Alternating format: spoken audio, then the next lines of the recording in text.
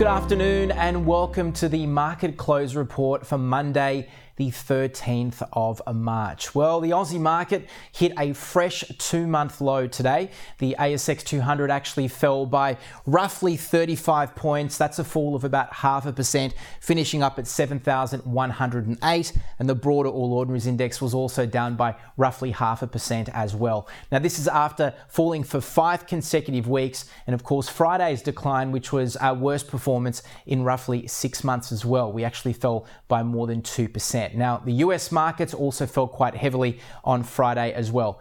All eyes were certainly on the collapse of California-based Silicon Valley Bank. This is the largest collapse since the global financial crisis in 2008. Quick background on the stock before we look into what happened on the Aussie market today. It is a bank that really is not particularly diversified. It does pretty much all of its business, or it did at least, with the tech industry that was mainly focused on Silicon Valley.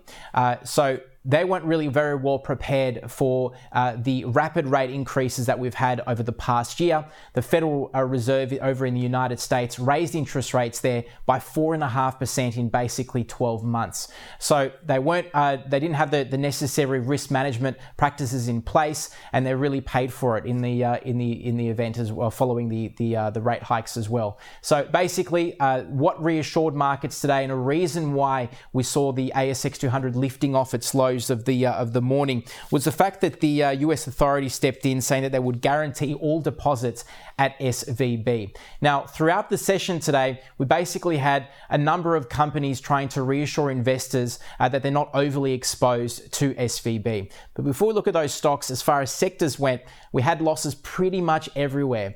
And the only reason, as far as sectors go, is that the losses weren't more significant, with the materials and energy stocks rebounding from some very heavy losses that were recorded in the last week.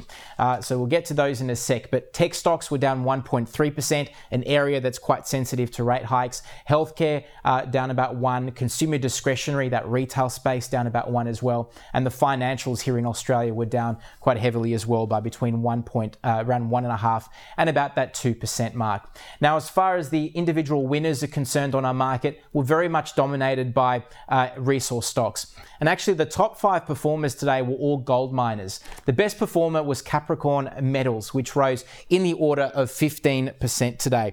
Now, one of the reasons for the improvement was that it handed down some profit results, and it seemed to lift on that, but also gold prices seemed to rebound quite strongly as well.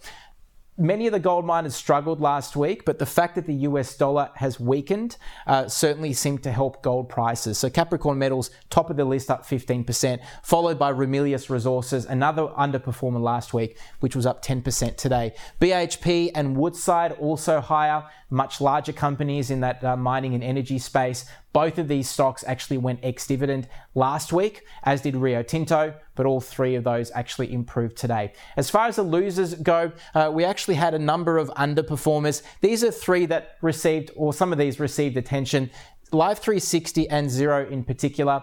Life360 is a tech company which creates basically a safety app that tracks people in the family, namely kids. It fell about 0.5%. Now, and also Xero, the accounting software group, it fell about 0.5% or close to it. Now, both of these companies came out there and tried to reassure investors that their exposure to SVB was quite negligible. So in Xero's case, it said that less than 1% of its deposits are held with the bank. And Life360, on the other hand, said that it has roughly $6 million in deposits with SVB.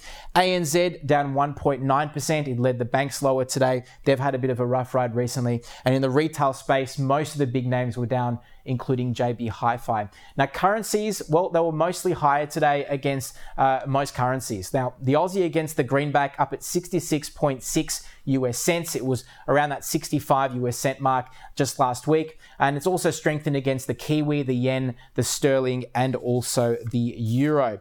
Now, looking forward from here, there'll be plenty to watch in coming days. Really not much out tonight.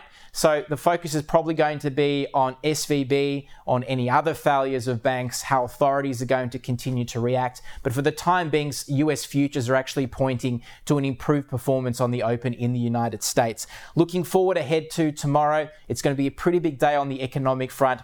The highlights are probably going to be updates on consumer and also business confidence. Both could be quite important to just get a bit of an idea of how businesses are feeling about their money and conditions, and how consumers are also feeling about their finances and the economy as a whole. We also have quite a few stocks trading ex-dividend, including News Corp, Corporate Travel Management, and Coronado Global Resources. None are large enough to really put a big dent in the market. And a few companies also paying out their dividends, namely Domain, McGrath, and Johns Lyng Group. On that note, everyone, enjoy the evening, and we'll do this again tomorrow.